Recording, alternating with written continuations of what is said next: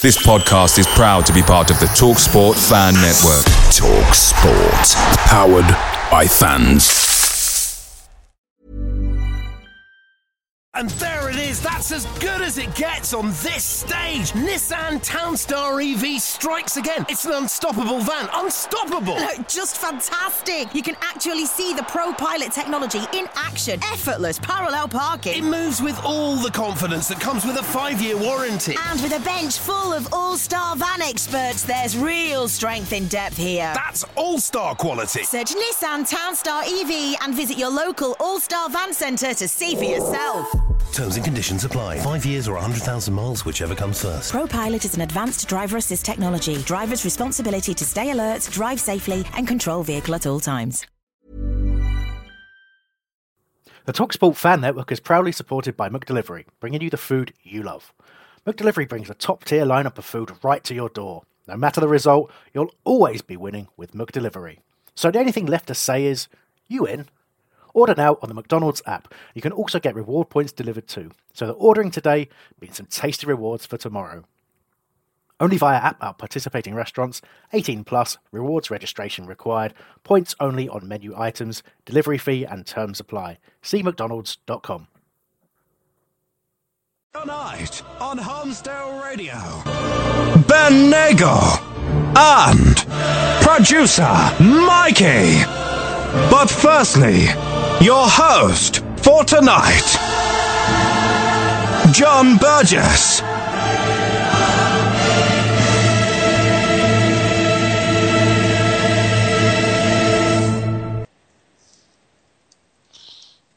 Well, that was quite the intro. Welcome along to Holmesdale Radio. I'm your host, John Burgess. I'm being joined today by Ben Nagel and Alex White. Good evening, chaps. Hello. Good evening. We did start slightly later than the 8 o'clock schedule, but we'll blame Mikey for that because Always blame Mikey. He's not allowed to answer at this point. Well, we're going to have a quick look through today at the two games obviously we had in the last week, which was away up at Hillsborough and at home to Bristol City. But first, let me just say that you can email into the show, radio@holmesdale.net. You can call us on 0203 4755 999. You can look us up on Facebook, facebook.com/wholeradio. And follow us on Twitter, twitter.com/wholeradio. I say Alex is going to be in the contact hub all night tonight. He's going to be in there till midnight. Thanks, Alex. And he's going to be taking your tweets. So just tweet us at Whole Radio. I think he's already put out a few talking points, which is we're going to be looking at the Parr versus Moxie debate, and also the possibilities coming at the end of the season about if we were in the playoffs, who might we face. So do make sure you get your tweets into him. You can also listen on your mobile by using TuneIn Radio and searching for Holmesdale Radio. If you go to wholeradio.net/mobile, there's lots more information on how you can do that. Whew, that's that out of the way. We've had we've had quite a week, haven't we, chaps? We certainly have, yeah. Can I just say as well first, I like the idea of Alex being in a hub, like a little contact hub, like he's in a little room surrounded by screens. I like to think of him more as isolated. Yeah, like away from us, like we've kicked him out into the hub and he's just reading through messages. So you guys are together then? Yeah, we're like in the big studio with all the big microphones, and we've like shut you in the broom cupboard in the hub. Oh, that's how I like to look my at voice then?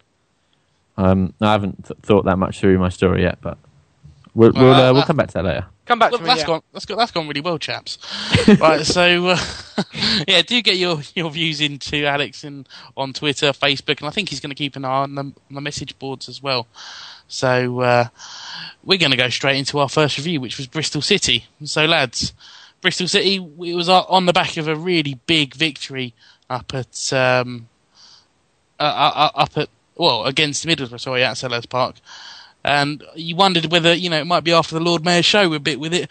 But what did you think about it going into that game, Ben? Well, the Bristol City game? Yeah, what was your your expectations for the game? Because I was a little bit nervous. I was thinking, I was. After a really good performance, sometimes it's hard to back that up, particularly, for a club like ours.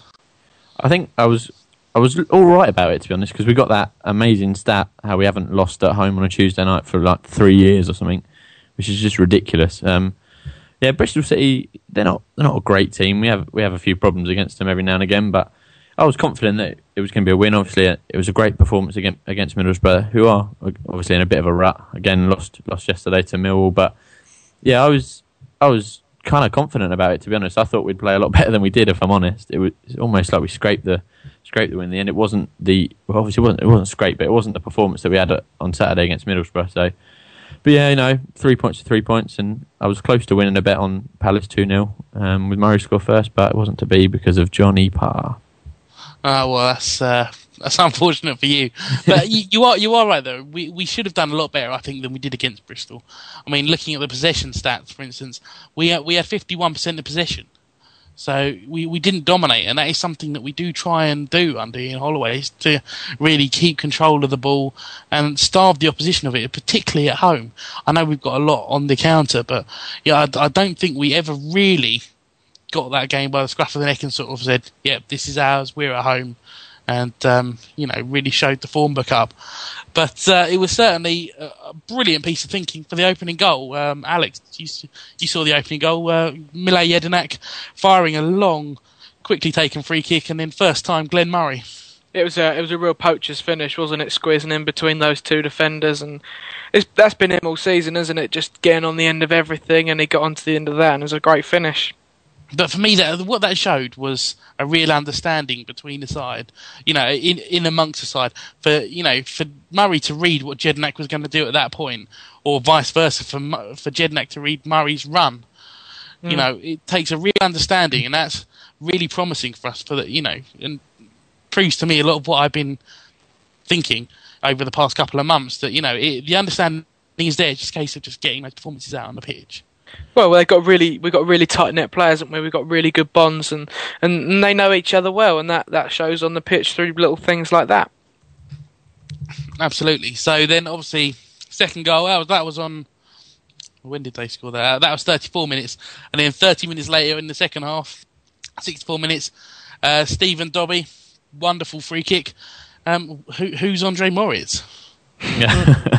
Yeah, very much so. I think we know that Dobby can take a free kick. He takes a lot in training, as we've heard. But I didn't like the fact that Delaney was standing over it. I think he mentioned on Twitter about how he wanted it, but Dobby just didn't even grace him with a response. Just shook his head as though to say, "No, this is mine."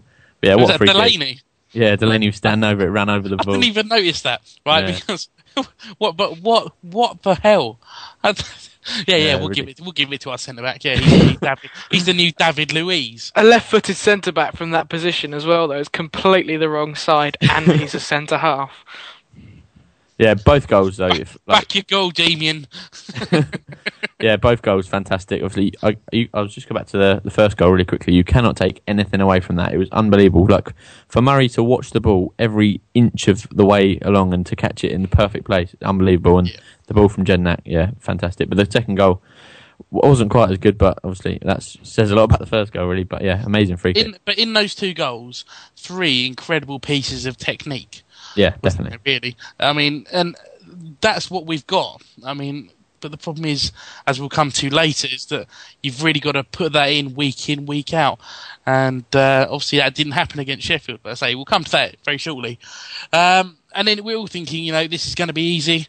Then 93 minutes in, what a cock-up that was. Johnny Parr, well, what a finish over Julian Speroni. It was the only way that Bristol City were going to score all day.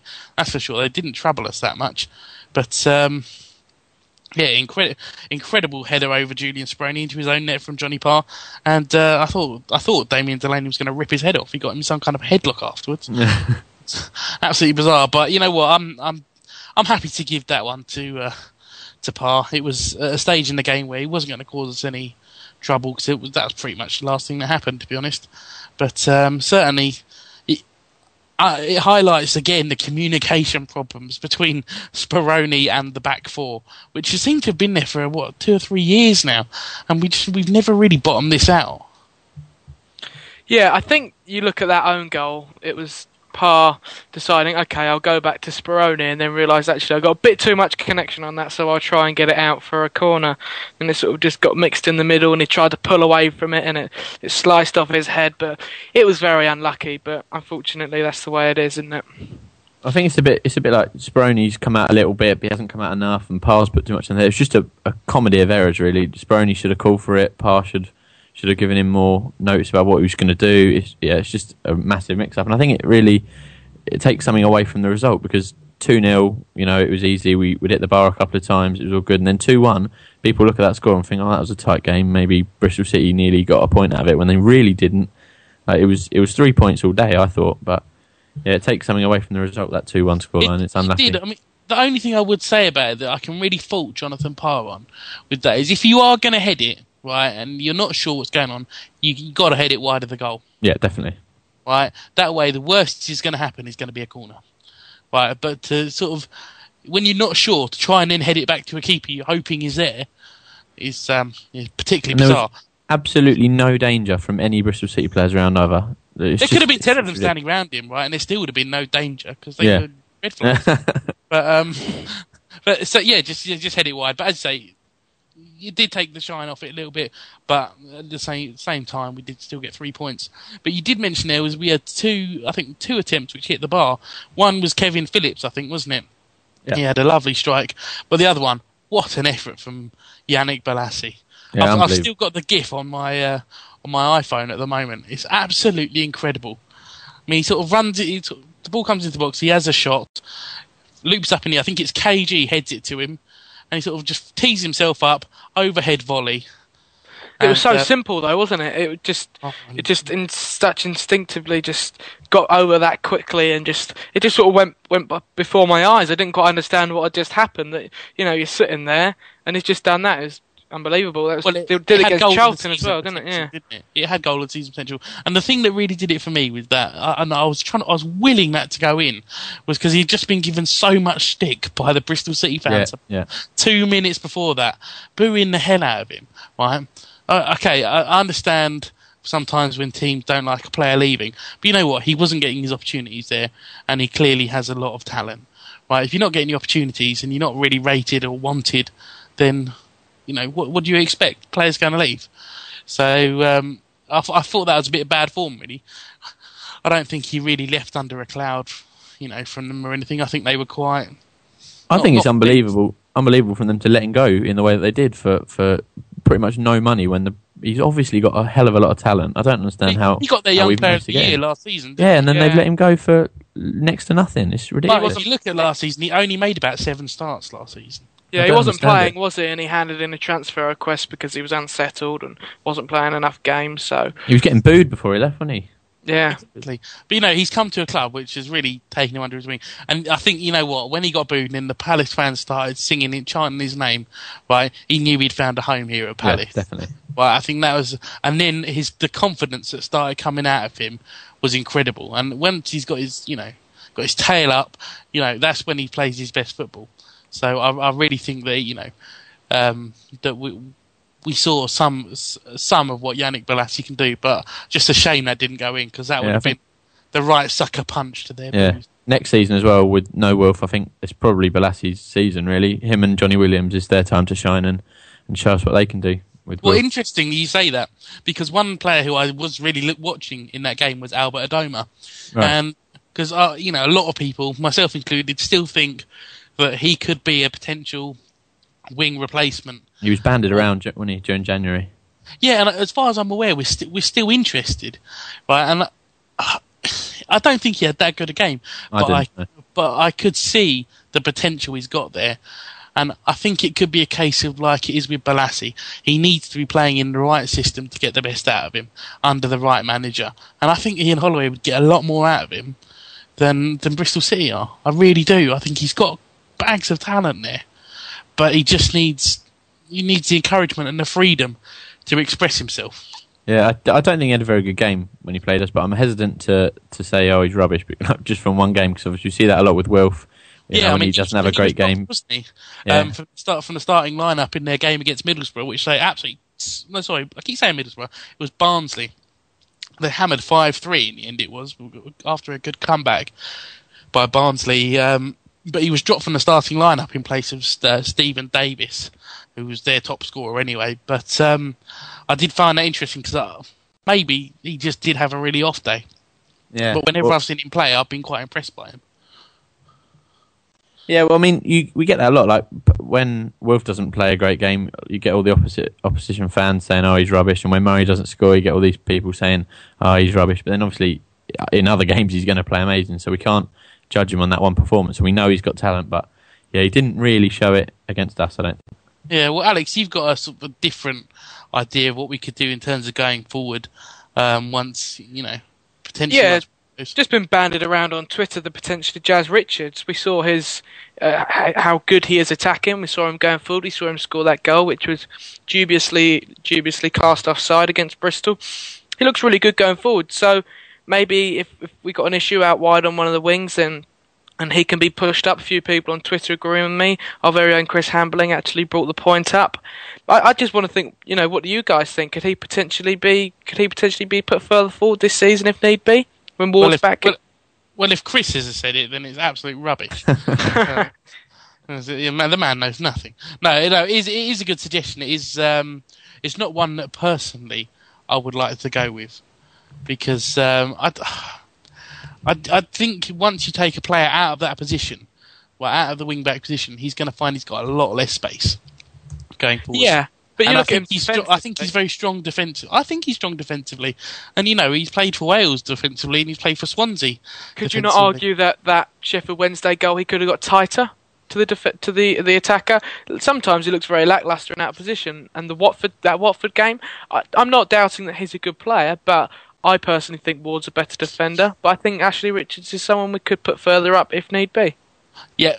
I agree, he could have got title to Leroy Lita, but what I will say is, looking at that goal, there was not really anyone else to mark in that box. So for me, the central defenders need to be taking control of whatever's going on in the air against the centre forward in Leroy Lita. So I don't know how it ended up with him marking Leroy Lita, but I don't think that should have been the case. Can I just disagree with the point that Alex just made a minute ago about Ward being a better defender than Richards? I don't think that's the case, to be honest, because I don't think we've seen enough of Ward or Richards to gauge that properly, and I think Richards has done better in his first few games than Ward did in his. And obviously it's unfortunate that Ward's out with injury, but I think Jazz Richards has come in and he's done brilliantly, to be honest. I think he's shown a lot of potential. Like he's only 21, to be honest, so I think he's got a lot of potential. He reminds me of Klein. That's why I think that's why I like him.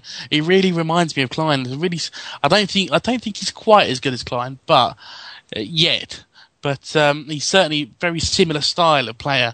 I think he's fairly reliable defensively, good going forward, and will link in well with the team that we've got at present.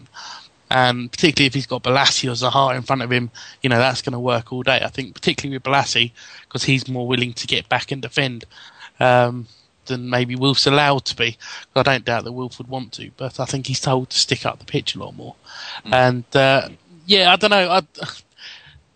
I agree with you, Ben. I don't think we've seen enough of either player yet to decide who's the better defender. I mean, Ward's not really had a solid run in the team without injury, has he? I think towards the end of his run, though, he was one of our top players. When he got injured, most people going, "Oh God, what are we going to do?" Yeah, no, I'll agree with that. I remember one game. I can't remember what game it was. I think it was the Ipswich game. He beat 3 men. He just ran down the wing completely. And the one your point you're alluding to about our wingers, if I feel more safe having Ward defending our right wing with Wilf gone and not coming back in defence, I feel more safe with Ward there than I would with Richards personally. Well, this actually adds into our other Twitter debate of the evening, which is quite nicely, which was about who's going to be the left back, who is going to be the right back. We want to hear from you, so tweet in to Alex at Hull Radio on Twitter, and we're going to, when we come back to this the Parr Moxie debate, we want to have some of your opinions to read out on that. So lovely stuff, lads. So all in all, not a bad performance, but nothing on the Middlesbrough, yes? Yeah, agreed. It was always going to be hard to compete, wasn't it, with how well we played. We just wiped them off the floor completely. And I think, you know what, sometimes you've got to win scrappy. We got 3 points. Never going to be easy trying to perform how we did last game, but we came out with 3 points, so no complaints.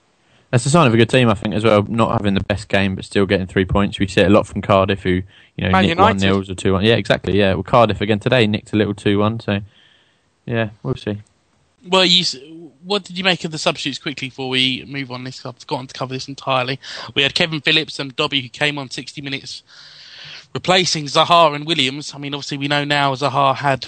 I mean, we knew before the game he had a dead leg, but he played on, took a knock to that, which is I think why he's come off. And so Dobby replaced Williams, and then Butterfield came on 78 minutes to replace the booked Yannick Bolasie. What effect did you think they had on the game? Because personally, I thought we dropped off a cliff at that point, to be honest. Yeah, what was Super Kev doing? He didn't score. It's ridiculous. It hit the bar, though. Yeah, true. No, yeah, Kevin Phillips always has an impact when he comes on. You just see the movement that he's got. He's got undoubted class. So, yeah, fantastic substitution. I don't think you can go wrong bringing Kevin Phillips onto the pitch, whether it's at half-time, 60th minute, 70th minute. He'll always do something. It was a surprise when I saw Zaha go off, though obviously we now know that it was a knock, but with Bolasie being booked, I wasn't really sure why that happened. And then Dobby, if I move on to him, yeah, very good substitution again. Dobby is another good player, and we saw that when he scored a free kick just after coming on. So yeah, that was good. Butterfield, I'm not so sure about. I know Alex, you're not too keen on him. Do you want to elaborate? I once had a very long rant about Jacob Butterfield a few weeks ago, if you remember. But look, no harm in bringing Kevin Phillips on ever, is it? You feel stronger. Whenever he's on the pitch, you feel a lot stronger. And Murray doesn't seem so isolated, does he, when he's on the pitch? Yeah, I certainly think that he and Phillips work particularly well together. But Ian Holloway's been very praising in Jacob Butterfield. And I don't know whether it's just he's not performing on, in a match situation as he is in training. But everything Ian Holloway's saying that he's a very good player, and he must be if he's extended this contract. Well, there's something there, isn't there? Because Norwich bought him for £1 million when he had a cruciate ligament injury, and to do that's a big risk. But he's a fantastic player, and I know he is. But for me, he doesn't look like he cares enough. That's all I've got to say. My opinion won't change on him. Simply, he was played out of position. Yes, I agree. But did he look like he cared enough to me? Not really. He looked like he was here to get fit. Maybe he'll change. Maybe he'll he'll get put in the right position and he'll work for it. But for me, it just didn't look like that. Well, I think one thing is you run that risk with loan players, don't you? Yeah. That they don't have to buy into the club. I know a lot of the time we all expect them to, but you can't. And he's come here, I think, expecting to be starting games, and he's not, and he's not going to be honest. With the way we've got Dobby and Williams and KG and Jedinak, all playing for their lives at the moment, and they've all bought in. I know Dobby and Phillips and Zaha are technically all loans, but they're not really, are they? They're, Dobby and Phillips want, I think, extensions here for next season, and Zaha has been here since he was a very young lad. So yeah, I think the big point was though that they're very different situations. Dobby's craving to play football. Butterfield, look, he's here to get fit, isn't he? Realistically, that's all he's here for. He's here to get fit, get back to Norwich and play some football there. Richards is here to prove a point to Swansea and prove that he's good enough. These players have got something to prove, where I feel as if Butterfield, you know what, if I get fit, I'll get back to Norwich, I'll play some games. Just seems a bit too laid back for me. I don't know if that's the case, though. I don't know if that's the case. You got to expect that if he comes here and he doesn't put in brilliant performances here, right, how's he going to walk into Norwich and displace their team, who's not done that badly, really? I don't think this season, for what they've got. So I think he's got a lot to prove here. Well, it's difficult though when you arrive at a club like Palace. He arrived when Dick Ochoa was at the African Cup of Nations and he was starting games. Now Dick Ochoa's come back and KG is going to go into that centre midfield position, so it's difficult for Butterfield, and he could be playing fantastically and he might still not start, and he's only getting 10 minutes here, 15 minutes there, and it's difficult for him to make an impact and become a better player when he's only getting 15 minutes. So it is tough for him. Yeah, so, I don't know what... We're going to have to see what goes on. Is there, if there's a possibility that we can extend his loan to the end of the season once this extension has finished? I don't know why are we doing it month by month? I've not heard of anything, but maybe that's. I think maybe in case Norwich pick up an injury or something, then maybe they will need him back. But I'm surprised they don't just put a recall on it and we don't loan him for Maybe you can have a certain amount of long loans, can't you? So maybe that's our issue. We just have to keep doing it monthly. Well, if you out there in Twitter land know the answer to that, then get in touch with Alex at Hull Radio. Okay, lads, we're going to move on to the news in brief next, so get ready. All the latest news from around Selhurst Park. This is News in Brief. Jacob Butterfield's loan from Norwich City has been extended through until Sunday the 17th of March, the day we face Brighton. Since the move from Carrow Road, the 22-year-old has made 5 appearances in the first month of his loan. The Football League Award nominations have been announced, and Crystal Palace are nominated for our use of digital content on Palace Player. Elsewhere, Brighton are nominated for Family Club of the Year for encouraging fans of all clubs down to the Amex, whilst Adam Lee has been nominated for Player in the Community following his heart-wrenching apology for his elbow on the face of Mile Jedinak, which led to his eye socket ending up in his knee. Palace defender Jack Holland has joined Bromley FC on an emergency loan until the 19th of March. Reece Alassani had a storming game as Crystal Palace under-18s beat Manchester United under-18s 2-1. Reece nearly created the opening goal with a run of the length of the pitch before squaring it to Tiku, who dragged it wide. Reece later did open the scoring with a looping shot into the top corner from outside of the box, and later he took it round 3 United players before passing it to Jake Gray, who netted the winner. News in Brief. Homesdale Radio. On your computer. On your tablet. On your mobile. In your car. www.holradio.net. Lovely stuff. Okay, so we then travelled all victoriously up to Sheffield Wednesday. Now, last time I was there at Sheffield Wednesday, I left in a bit of a hurry. I think most of us did. Unfortunately, none of us actually went to the game. So you guys out there in Twitterland, your feedback's going to be vital for this. So get your 4-word reviews into Alex at Hull Radio. Disappointing, Ben, wouldn't you say? So yeah. Only way I can describe it in a 1-word review. Very much so, yeah. It's so annoying as well. I was listening to it on the radio. Admittedly, we didn't start well, and we seem to have that problem a few times this season where we can't turn it on for 90 minutes. We either don't have it at the start, we don't have it at the end. But yeah, it seemed like yesterday was we didn't really play that well first half, and then we were all over them second half and still managed to concede with 10 minutes to go. And I really don't understand it. You look at the stats, we had more shots, we had more possession, more corners, more everything, and it's just so frustrating that we can come away with nothing, really. I know, and it was a sucker punch in the 81st minute from the very experienced Leroy Lita, who I don't know, always for me seems to do well against us. I don't know why I get that impression, but he does always seem to play well against us. And it was as we spoke about in the sort of Bristol review very briefly. It was poor marking, really, wasn't it, in the box? You shouldn't be allowing Leroy Lita to be getting ahead of you and getting a header away from that range. You know, a lot of goals that we concede, there's always something we can say, why are you backing off him so much? Why aren't you tighter to your man? There's not many goals that we concede, but we go, yeah, fair play. We couldn't have done anything about that. We always seem to do something wrong to concede. And yeah, the word is frustrating for that game, really. Leroy Lita's a good player, we know that. So why are you giving him that much space in the box when you know he can score? Yeah, I mean, it was just disappointing. You know, they've been on a pretty good run since bringing in Lita, and they brought in another player as well. Yeah, they're 7 games unbeaten, so we can't take that away from them, I suppose. Yeah, I mean, but it's at the same time, you know, that's it. Connor Wickham, the other lad they brought in, obviously on loan from Sunderland. But you got to look at the table and look at where we are, and that was a really big defeat for us. And our automatic promotion hopes, because now it's really thrown us right into the middle of the mix, whereas I think we could have really made some ground up this weekend. Yeah, you look at it, Hull were 3-0 down in 8 minutes. If that isn't a chance for us to go storming up the league, then I don't know what is, because that is unbelievable. We had such a chance. In a way, it's a let-off that Hull lost, because we could be even further away than we already are. Well, absolutely. Yeah. And you know, I think, I don't know what it is, but we seem to play better against the better teams in this division. I don't know what it is about Palace, and it's always been this way with Palace, as far as I can remember, that we do better against the better sides.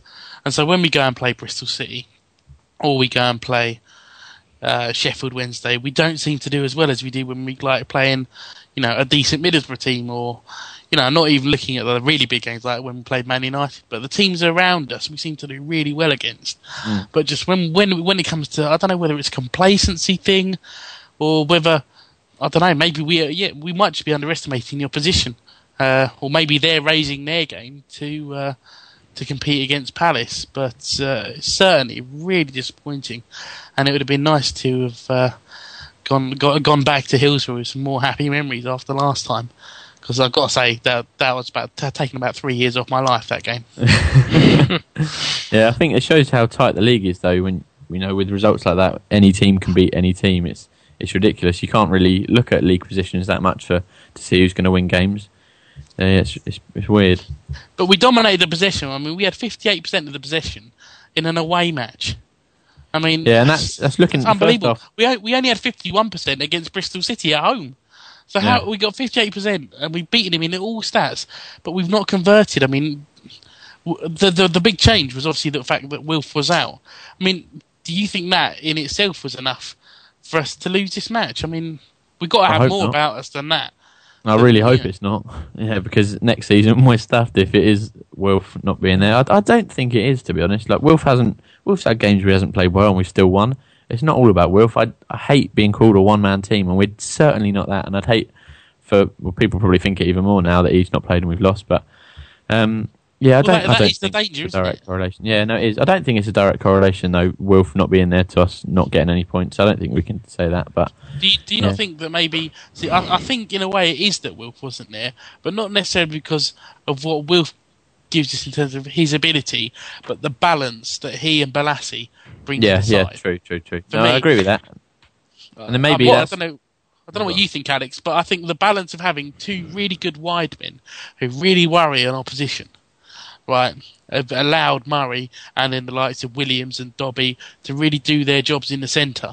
Yeah, I completely agree. Even the fact that when Wilf's on the pitch, he's getting marked by 2 or 3 men.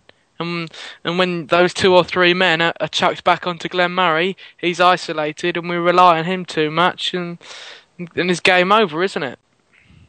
Yeah, I mean, it is really disappointing, but we do need to come up with an alternative plan, and players need to, hold themselves accountable when Wilf isn't there, because as you said, Ben, Wilf isn't going to be there next season, so we need to make sure that we got more about us and have replacements in place that can, at least maintain the shape of the team. I mean, Jason Banton, he's still on loan, isn't he? Yeah, I think down at Plymouth, and for me, he would have maintained the shape of that side. Can I just say a really good talking point for us is our reliance on Glenn Murray. When Murray doesn't score, who the heck in this team is going to score? We need to see more goals from Balassi. We need to see more from Wilf and even Johnny. And I think that's obviously why Dobby was brought in and why Phillips was brought in. But we had chances in that game and we didn't take them. And then we got punished. And someone said to me yesterday, you know what? Under Holloway, we don't defend. And I said, the fact of the matter is, we didn't take our chances. And then they got one shot and they scored. And then that's the end of the game for us. It's just, what's your opinion on our reliance?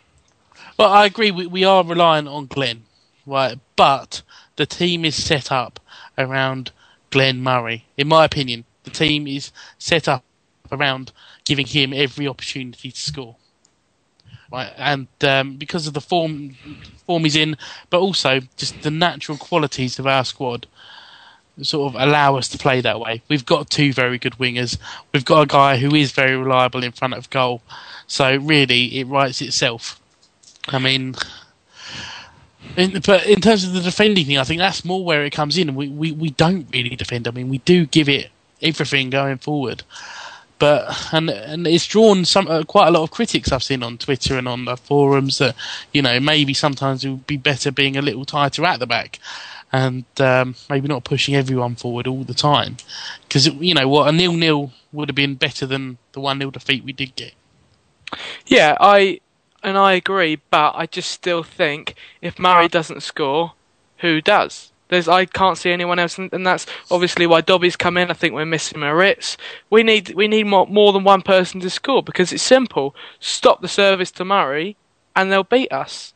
But then again, what I would counter that with is look at how many goal scorers we've had this season. You look at the likes of Ramage, KG, Jedinak scored, Delaney scored, Balassi scored. We've had Wilf scoring, Williams has scored, Dobby scored, Phillips has scored. We've got goals in every department. Yeah, but you look at the closest goal scorer to Murray is on 5 goals.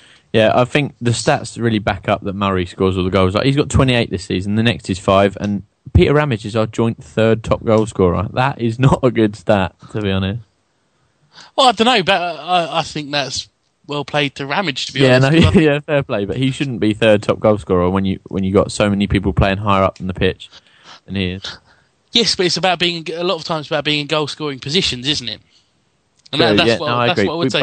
We have players up the pitch, like we have Zaha and Balassi up the pitch, but often they're getting paint on their boots, hugging the touchline to provide for Glenn Murray. I reckon if we saw Zaha playing much more like in a front two, he would get a lot more goals than he has this season. So what, we have to change the system to get more goals? Is that what you're saying? No, I think it's just we have to expect that when you play one up top in the way we play, that you have to expect that your goals are going to come from one source, whoever's playing in that position. The fact that Glenn Murray has scored that many goals is credit to him, right, for sticking him away, but it's also a credit to the players around him for feeding him, giving him that service. And that's what I say, he's been allowed by the players around him to play his game this season. But do you think it's right that we rely on one player to score every single one of our goals? Because who do we look to if he doesn't score? Well, I think personally, I feel we've got enough in the squad where if he doesn't score, we should have someone else there who can score a goal. I feel we've got that in the squad. I look at Williams and I look at Zaha and Balassi and I look at Phillips and Dobby and I see goals there. I see lots of goals there. But I mean, Phillips and Dobby obviously only just joined us, and I think Zaha and Balassi, particularly Balassi, I would have expected him to have scored more than he has this season. I just want to say, you look at the best teams and you say, it's all about relying on our one up front, but you look at someone like Man U, Van Persie's got 23 goals, then their second top goal scorers are 15 and 13, and that's why they're top of the league, and unfortunately that's why we're not. Yeah, but also look at the amount of money they're spending on players. That's what... All right, look at Cardiff then. Fraser Campbell, Gested, all these players, they've got goals in them. I'm just looking at Cardiff stats. Look at the money. If you look at what they've spent over the summer, right, it's bloody ridiculous, right? They've bought goals. And there it is, that's as good as it gets on this stage. Nissan Townstar EV strikes again. It's an unstoppable van, unstoppable. Just fantastic. You can actually see the ProPilot technology in action. Effortless parallel parking. It moves with all the confidence that comes with a 5-year warranty. And with a bench full of all-star van experts, there's real strength in depth here. That's all-star quality. Search Nissan Townstar EV and visit your local all-star van centre to see for yourself. Terms and conditions apply. 5 years or 100,000 miles, whichever comes first. ProPilot is an advanced driver assist technology. Driver's responsibility to stay alert, drive safely, and control vehicle at all times. Away days are great, but there's nothing quite like playing at home. The same goes for McDonald's. Maximise your home ground advantage with McDelivery. You in? Order now on the McDonald's app. At participating restaurants, 18 plus, serving times, delivery fee and terms apply. See mcdonalds.com. They have the money to buy goals. We don't have the money to buy those goals, so we have had to develop a system, right, by which we can maximise the amount of goals we can get out of our team. And I think we've done that really effectively. I really think we punched above our weight this season. Oh, we have, and I wouldn't doubt that, but I'm just saying to give us the best chance of promotion, we can't rely on Murray to score every goal. What happens if Murray gets injured? What do we do? Why? Surely there needs to be more goals from midfield. But that's it. I think if Murray gets injured, right, I think we've got in Phillips or even in Wilbraham a player who can play in that position and still get the goals. I agree with that. I agree. If Murray got injured, we'd still score. It's the way we play that allows Murray to score goals. If you look at the goals he's scoring, they're not crackers. right? They're a lot of them are tap-ins, right? So we've got a caller. We're going to take a call live on the air from an unknown number. Let's see who we've got. Hi, it's Jared. I called a couple of weeks ago. Hello, Jared. What's your point, mate? Well, I just wanted to make a quick comment on our away form, and quite frankly, I'm not going to pull no punches. We need to pick up, otherwise it's going to be playoffs, if even that. Because I think if you look at games like Sheffield Wednesday, it reminds me of Burnley a little bit, where we played well for most of the match. I mean, I was listening to it too on the radio, and from what I was hearing, I mean, it's based on a commentator's opinion, I know, but I mean, we sounded like we did dominate them for most of the match. Yeah, no, I agree. Do you think that our away form is going to lose us a place in the Premier League? Well, it depends really, because if we do finish in the playoffs, which I think we will do, then I think that it all depends if we're at home for the second leg, because we need to finish third or fourth for that to happen. And if we can do that, and then we've got Sellers behind us for the second leg, for the crucial match, then I think we've got a chance of getting to Wembley. And if we get to Wembley, I've got a feeling that we can win there. Very fair point.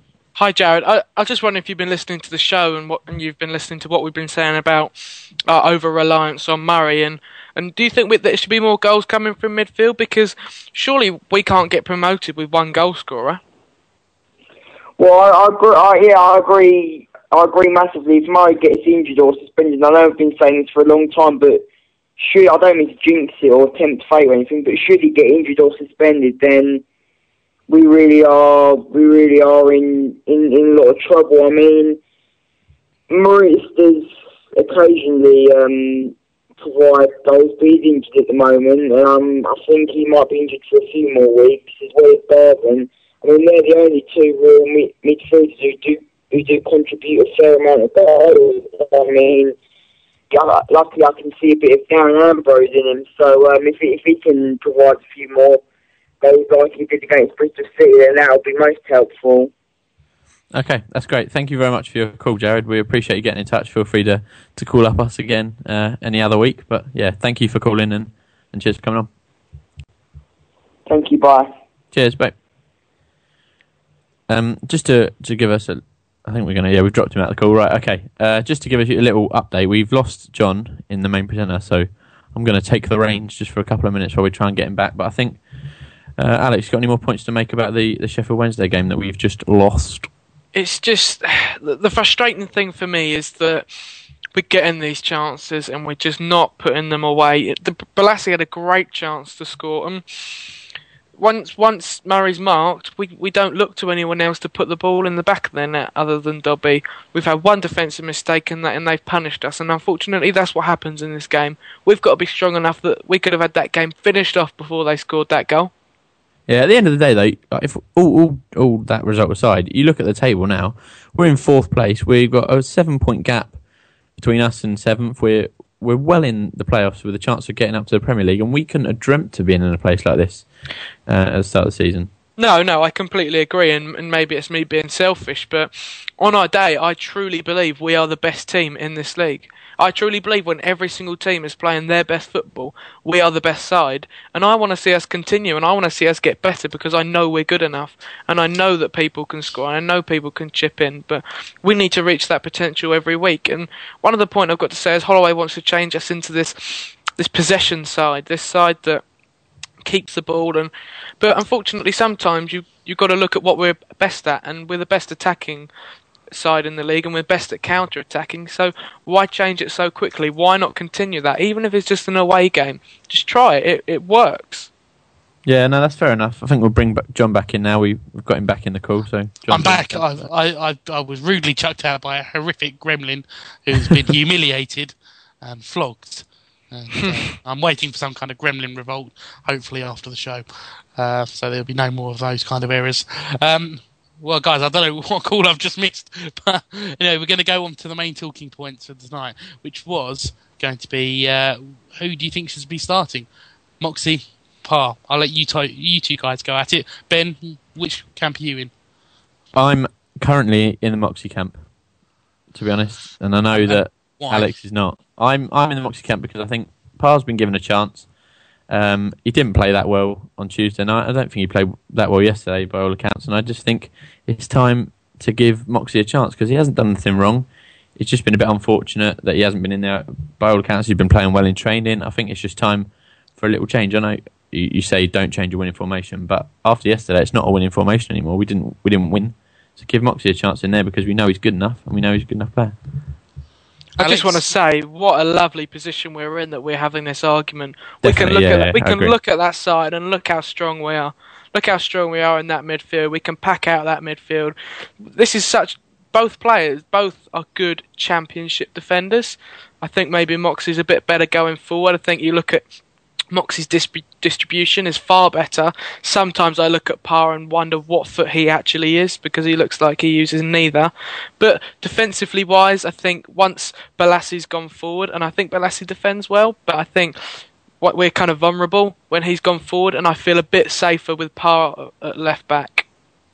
If I just bring up a point, I agree that Parr's a very good player, and I think he's been given his chance, that's fine, but why is he immune to being dropped? Because you look at other players, like Butterfield had a bad game, he got dropped because a player was doing better than him in training and he got his chance. And now, we've seen that happen time and time again this season when, players don't play well, they get put on the bench, and that's fair enough. And I think now Parr's had his chance and he's messed up a little bit and he can work. It's all about working for your place in training. If Parr wants to start, then he can start working hard and he can start playing well. But I think Moxie more than deserves a chance because we know he's been playing well. I think he will get his chance, and I think this whole's going to be a big rotation system because because we can't afford not to. Because you look at sides like Cardiff, Hull, they can do that because they've spent the money and they've put themselves in a position that they can. And I truly think that Moxie will get his chance, and I think he'll take it. But I think both are good, solid championship players, and Moxie will get his games and Parr will get his games. I won't be surprised at the end of the season to see them on a similar amount of games. Yeah, no, I agree. Who would you start against Derby on Friday night? I think because it's Derby, I would go with Moxie. I think he's got a special hunger against them, like we saw a few years ago, and he scored that screamer against them. Could have had a hat-trick in that game, and I think we need to get in their face. They're nothing special. It's Pride Park on a Friday night. They're possibly one of the most boring sides I've seen, and I think they fear the top teams, and we need to get at them and get in their faces, and if that means that playing our best attacking players like Moxie, then we do it. Yeah, John, what do you think about this? Well, I think you've got to look at it in two ways. For me, is current form, and I would say, okay, if I haven't seen that Parr's played too badly. I mean, against Bristol City, I didn't see the game at Hillsborough, but if the consensus is that he hasn't played particularly well, then we got a brilliant replacement in Moxie. I don't think he's played badly, but I just think he's been average. I don't think he's been as good as some of the other performers. I wouldn't say he's played really badly, but I'd just say he's been absolutely bog average. Like he hasn't performed well. But I would say, from what I've seen of both of them, the player that I rate most is Jonathan Parr, and I think he's just the more complete defender. I think he handles tricky wingers better, and his work rate. I'm not in any way criticising Dean Moxie's work rate because I think he gives everything. He's just one of those players who gives everything when he goes out there. But I just feel like Jonathan Parr has that little bit extra to give, that little bit extra quality. And you've got to remember that Jonathan Parr was our player of the season last year. Okay, it may not have been one of our best seasons, but he earned player of the year. And I think we need to not forget what the quality that Jonathan Parr has got and the ability to, most of the time, use both feet incredibly well. But for me, his defensive capabilities are just slightly better than Dean's. But on current form, I thought Dean Moxie was actually doing quite well at left back. So I was surprised to see him maybe see him get replaced by Jonathan Parr. I think it's not out of order. Obviously, I can't say what Ian Holloway's doing is out of order, but he's not even getting a chance from the bench. Like Johnny Parr came off yesterday, sorry. And you'd think maybe Moxie would come on, or Moxie's come on before playing left wing, but he's not getting a chance anywhere, and I don't know why, really, because he's not injured. He's not got any problems at all. He hasn't played badly, so I don't understand why he's not getting a chance at all. Yeah, but Parr came off on 88 minutes, right, and was replaced by Jacob Butterfield, who is a player we know that Ian Holloway rates, right, highly. So that doesn't surprise me. So we went to 3 at the back. Yeah. With Jedinak probably filling in somewhere in there to try and make it a 4 at times. But if we looked at... I would have been surprised to see Moxie come on for Parr, because I'd have said, just bomb Parr up the pitch a bit more, 88 minutes. But I do hear what you're saying. It's not been out of order, but he's not been given an opportunity of late. Yeah, I've got some tweets for you. Some tweets about the argument. Most people are actually going for Parr, which I was actually a little bit surprised about. I'm not surprised about that. George Webber believes Parr for him. Thinks he's a better defensively than Moxie and equally as good going forward. Steve Ives thinks Parr for him only at left back though. When he was at right back, he was very predictable as he cut in on his right. Ben Garrett says Parr on form, but over the last 2 games, Moxie has to be put in there. That's the point I agree with, that last one, that fair enough, Parr might be a better player, but on performances, Moxie deserves a chance. Absolutely. I don't think anyone can deny that. But I will say on the right back thing, I don't think it's a position Jonathan Parr particularly enjoys playing, but I think when called upon, he can. I don't know, I really liked him at right back. I know he plays there for Norway. Really? Yeah, he plays there for Norway, and I thought he was actually really, really good. Because you actually watch him, he's a very, very odd defender. Watch him closely. When he's defending at left back, he tackles right-footed, and when he's at left back, he tackles... when he tackles at right back, he tackles left-footed, and the other way when he's playing at left back. So it's very surprising. It's very, very different to usual. Yeah, I mean, I don't know. I'm happy at seeing him left back. I've got to be honest. I don't think him playing right back's an option either when you've got players like Ward and Richards there. It's not now, anyway. But it was at the time, wasn't it? When we were struggling for a right back. But I mean, the other player we've got to look at is just quickly tying up this left back debate is young Matt Parsons, because for me, I think he could well go on to be the best of the 3. Really? I really rate Matt Parsons really highly. I think he's got everything. He's really good going forward. He's not afraid to go forward. He's not afraid to move into the box and shoot. But I think he's very good defensively, and I think he's got everything necessary to be a real success at Palace at left back. I think he's very. What about now? Do you think he's ready now? Yeah, I think. Well, I don't think he's better than what we've got right now, right at this moment. But I think he's got more potential. So I would be tempted to try and get him in and around the squad a lot more than we are doing. Because all the time we're not getting him game time, or we're not getting him around the first team. He's losing that. For me, he's losing that potential, or time to fulfil that potential. So I agree in and around the squad. I don't think he should be starting. Obviously, he went on loan to Wickham and they didn't give him enough games, which I think was poor from Wickham. We've seen a lot of him in the under-21s. We've seen him perform brilliantly. We've seen him make some ridiculous runs forward where he scores a screamer from the edge of the area. We know he's got talent. He's brilliant going forward. He's exactly what we need. But we need to hone that talent a bit, and we need to get him in and around the squad, like you just said. And then maybe in a year or 2 years, maybe he'll be there. I got a really good tweet actually, guys, from redandbluearmy.co.uk. Make sure you follow them; they're really good. They said that Moxie's got 4 assists in 16 starts, and Parr has 3 assists in 29, which to us suggests that Moxie is superior going forward. Oh man. Yeah, I mean that's a very good stat. But what I would say again is that Parr's played a few games. I don't know how many at right back. And I don't think he's going to be he's not as effective at right back for me, and his predominant foot is his left foot. So, would you argue though that Moxie's distribution is better than Parr's, sort of his crossing?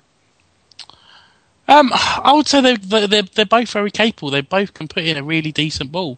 I mean, I think Moxie edges it slightly going forward. I think Parr edges it slightly, in defensive capability. And for me, the bread and butter of a left back is defensive. That's why I would just err on the side of Parr. I just think it's so fantastic that we're having to have this argument that. Oh yeah, we've got 2, potentially 3 really, really good players in that quality left backs. Yeah, I mean, but that's what you want in a decent side. You want 2 players vying for every position. And we don't quite have that, but we're getting there. And that's shown why we've had such an improvement this season. The strength in depth has been something that's been really well addressed by Ian Holloway.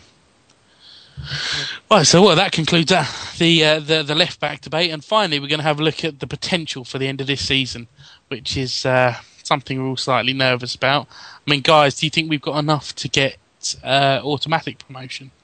I personally do. You heard me say it. I think we're the best side in the league on our day, and I think we've got players with bottle, you know? I think we've got players that have been there and they've been around it. Moxie, Dobby, Phillips.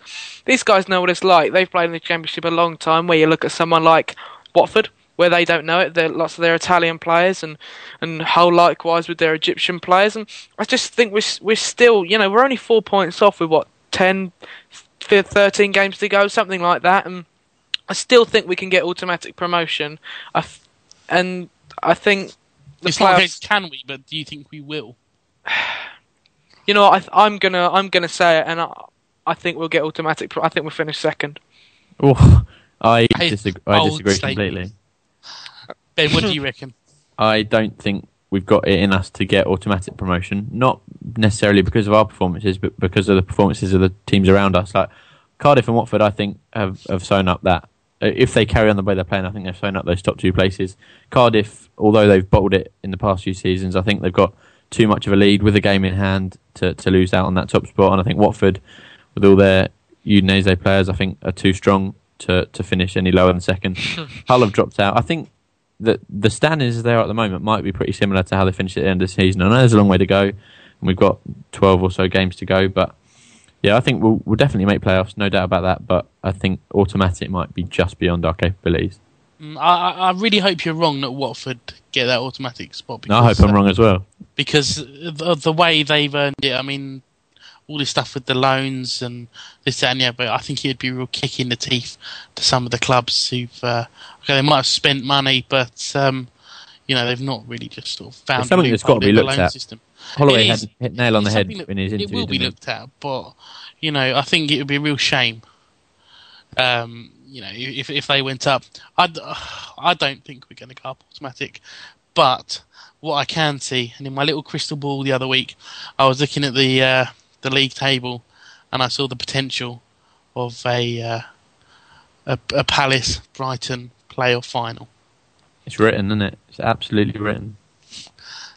Barney, you've joined us on the phones.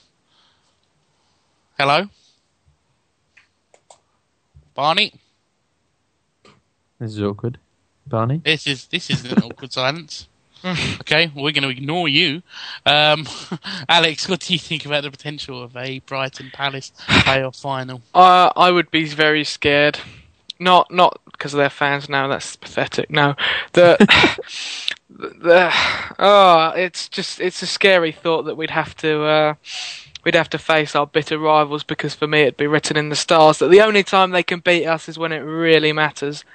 But you know, I'd be very fearful about that. But imagine that at Wembley, that would be insane, wouldn't it? I know. Barney, you finally joined us. Welcome. For God's sake, Barney. Poor, very poor Barney. Okay, I'm booting Barney. Well, that's it. Barney out. Well, for me personally, it would be the best and the worst thing in the world. For me, the biggest game of tension I've ever experienced was that game up at Hillsborough. No, not Saturday, but you know, back in 2010, that was the pinnacle of tension for me. But I think that would be worse. The fear of literally not just everything or nothing, but everything or nothing against your biggest rival. That is a horrific thought, which basically means it's definitely going to happen. So, but having said that, it could be the greatest victory in our history if we manage to get to a playoff final and beat Brighton to go up. That would be amazing.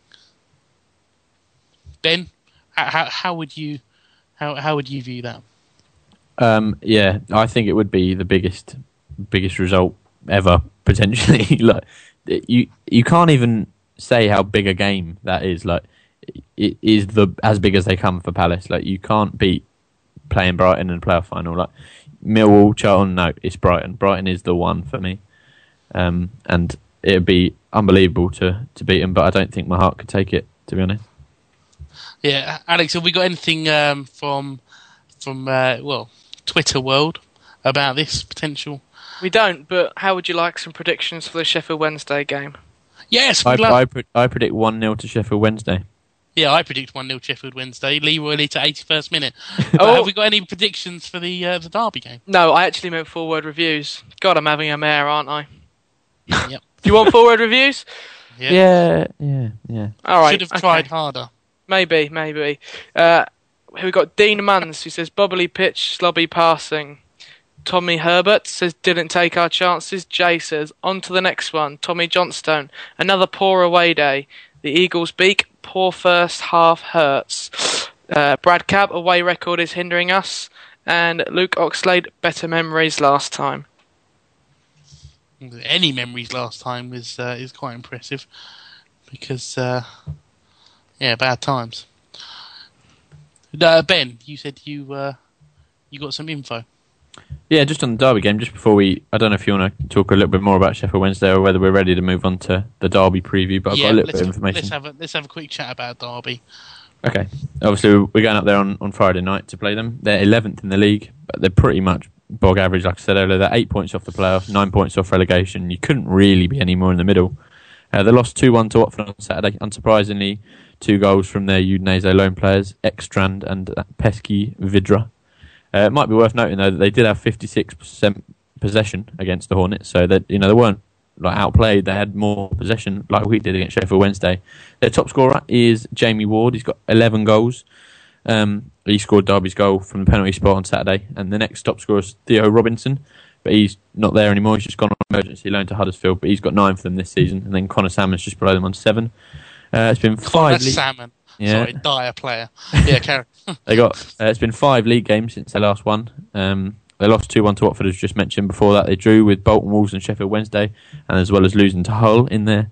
Their last win was against Huddersfield. They beat them 3-0 on February the 2nd, but they've only won twice in 2013. So we really should be beating them, I think. Yeah, well, certainly, as I say, we should be beating them, but do you think this could be another one of those cases where we're going to underestimate the opposition, or because they're not particularly high flying, we're not going to have such a good? You'd think losing to Sheffield Wednesday might be a bit of a kick up the bum, and we'd turn Derby over with relative ease on Friday night. But like I said, we're not travelling well at the moment, are we? No, not at all. Away form it could be our downfall massively. That would be too straightforward for Palace, Ben, unfortunately. Yeah, exactly. Yeah.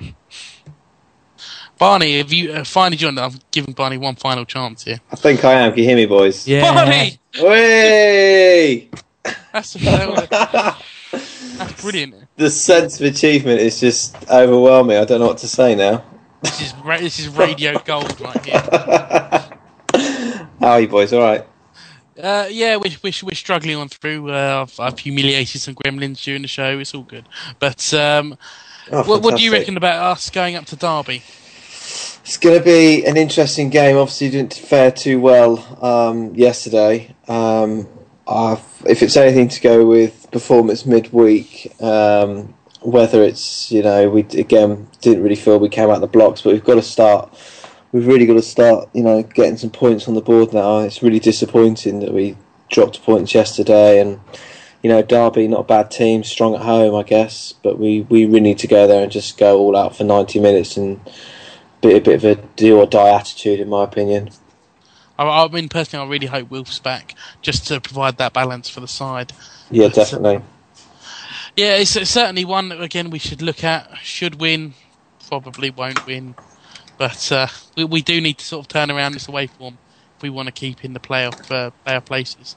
No, definitely. Quickly, what's your opinion on this? The potential, the Palace Brighton playoff final?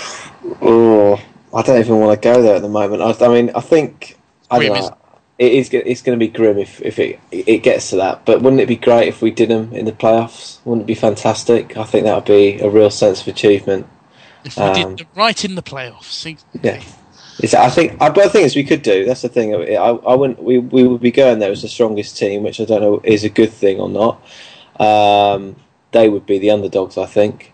No, they got Will Buckley. He's the best player in the world. Really? Maybe they're part of the world, but certainly not the rest. It'd be great if we could do them in the playoff. If we could do them in the playoffs, and I think that would just add a little bit of that would just add certainly a nice. If we did go up, and if it was against them, I think that would be the icing on the cake, as it were. Wonderful stuff. Can I get a prediction from you for the Derby game? I think we'll nip it. I think we will. I think it will be possibly 1-0. We'll nip it. I think I've got to go with it. Got to go with a win. I think Murray. I think Dobby might even get one. Oh, Dobby, big call. I think he might do. I think the way. I just to make a final comment on the last week's games when he was playing the Bristol City game. The amount of passion he had for the club, it seemed, was just absolutely fantastic. So I'm going to call for Dobby to get the winner for us. Big call, but I'm going to go for it. Brilliant, Alex. What's your prediction on the Derby game? I think it'll be 1-1. Tough place to go. I just can't see us winning, and I can see us conceding, unfortunately. Sounds negative, but anyway. Personally, I'm going to go for a 3-1 win. I think Wilf is going to come back, and he's going to be fully rested, and he's going to be ready to go, and he's going to grab us 2 goals, 1 for Murray. And Phillips is going to hit the bar 6 times when he comes on. But Alex, have you got any predictions from our lovely Twitter followers? Got bundles of them, John. Barbara Paul thinks 2-0. Big Rick's gone for a 1-0. Warren Dawkins gone for 2-1. Vanessa's gone for 2-1. Ben Wilkins has gone 5-1 to Palace with a Murray hat-trick.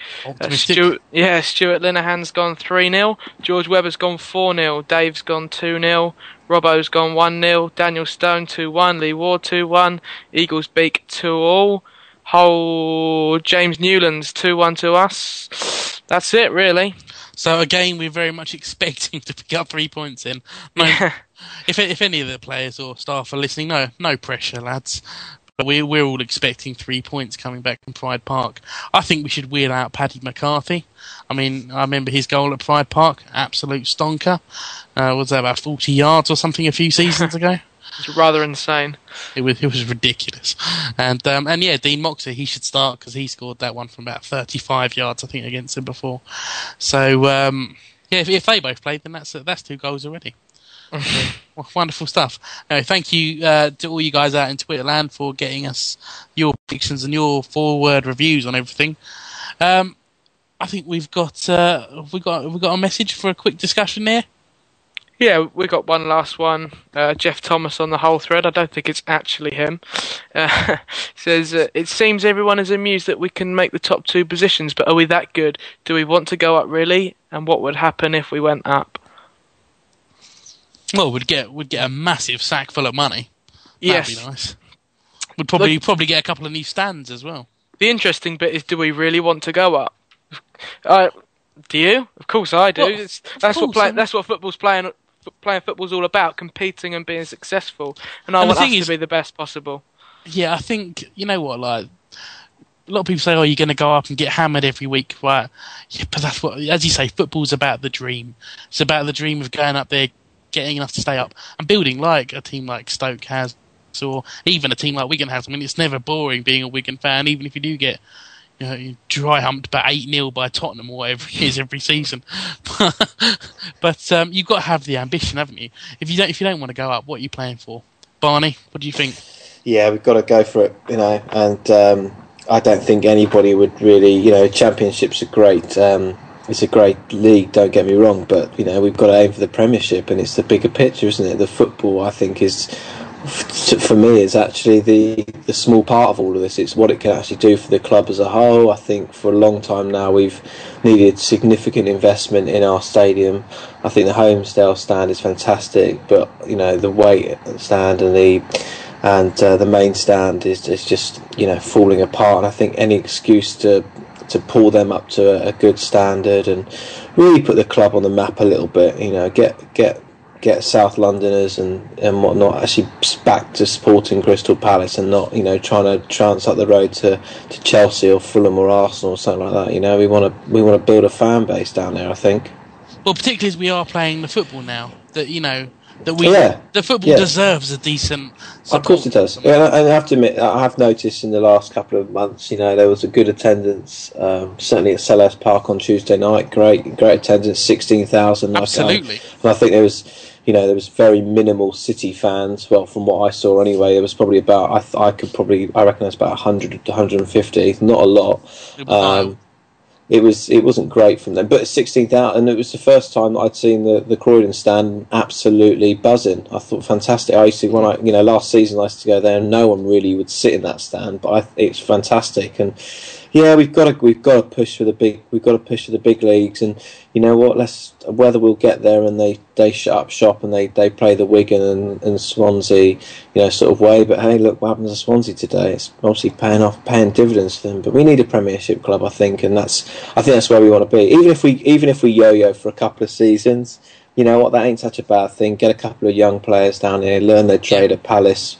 Why not? That's what we're good at. That's what Palace are good at. Is developing young players, and we need to become one of the best at doing that once again. Oh, absolutely. To be honest, I think we are one of the best at doing that. I think that we just need, now we've got a management structure in place that's going to keep hold of them for some period of time. We'll be able to actually maybe, get the fruits from all this hard work that the academy does. Yeah, of course. Yeah, we might get spanked every other week by so Man what? United. So, but you know what? I say that's the dream, isn't it? Yeah.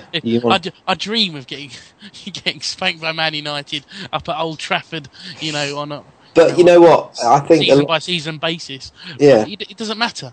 I think it's about having the team to watch, isn't it? No, I think a lot of clubs would find it hard coming to Selhurst Park, to be honest with you. I can imagine Mancini or Ferguson. Well, Ferguson, I think, could deal with it. Imagine Mancini in the dugout at Selhurst Park. It'd be brilliant.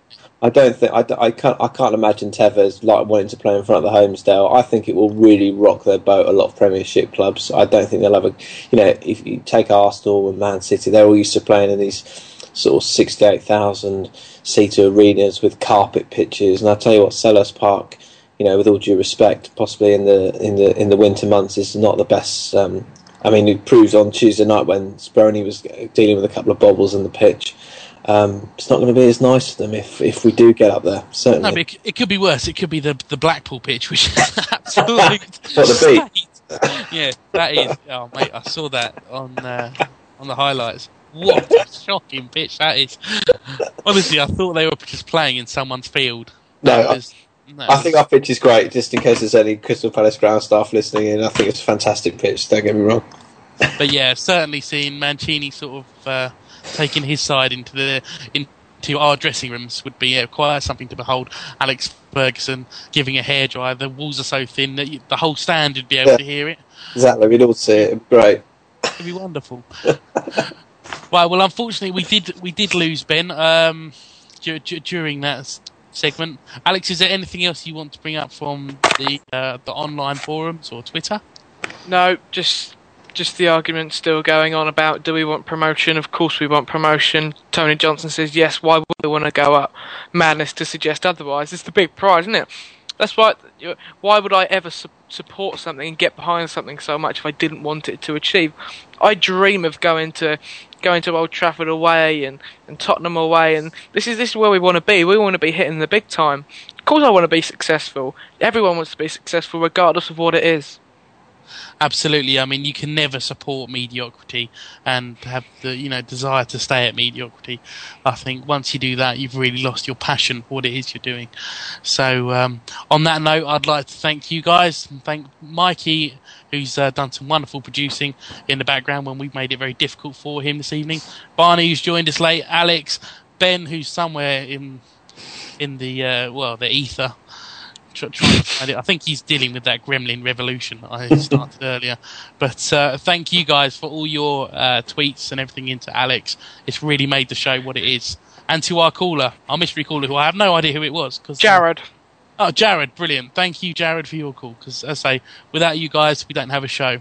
So join us again next Sunday, and we'll be live from 8 o'clock. Tonight on Holmesdale Radio, Ben Nagle and producer Mikey.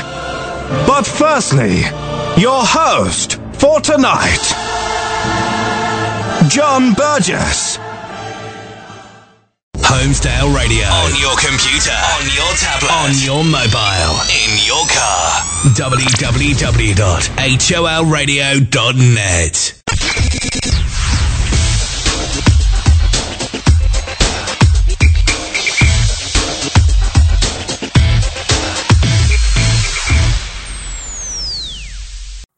It's the 90th minute. All your mates around. You've got your McNugget share boxes ready to go. Your mate's already got booked for double dipping, and you steal the last nugget, snatching all 3 points. Perfect. Order McDelivery now on the McDonald's app. You in? At participating restaurants, 18 plus, serving times, delivery fee, and terms apply. See mcdonalds.com. And there it is, that's as good as it gets on this stage. Nissan Townstar EV strikes again. It's an unstoppable van, unstoppable. Just fantastic. You can actually see the ProPilot technology in action. Effortless parallel parking. It moves with all the confidence that comes with a 5-year warranty. And with a bench full of all-star van experts, there's real strength in depth here. That's all-star quality. Search Nissan Townstar EV and visit your local all-star van centre to see for yourself. Terms and conditions apply. 5 years or 100,000 miles, whichever comes first. ProPilot is an advanced driver assist technology. Driver's responsibility to stay alert, drive safely, and control vehicle at all times. This podcast is proud to be part of the TalkSport Fan Network. TalkSport. Powered by fans.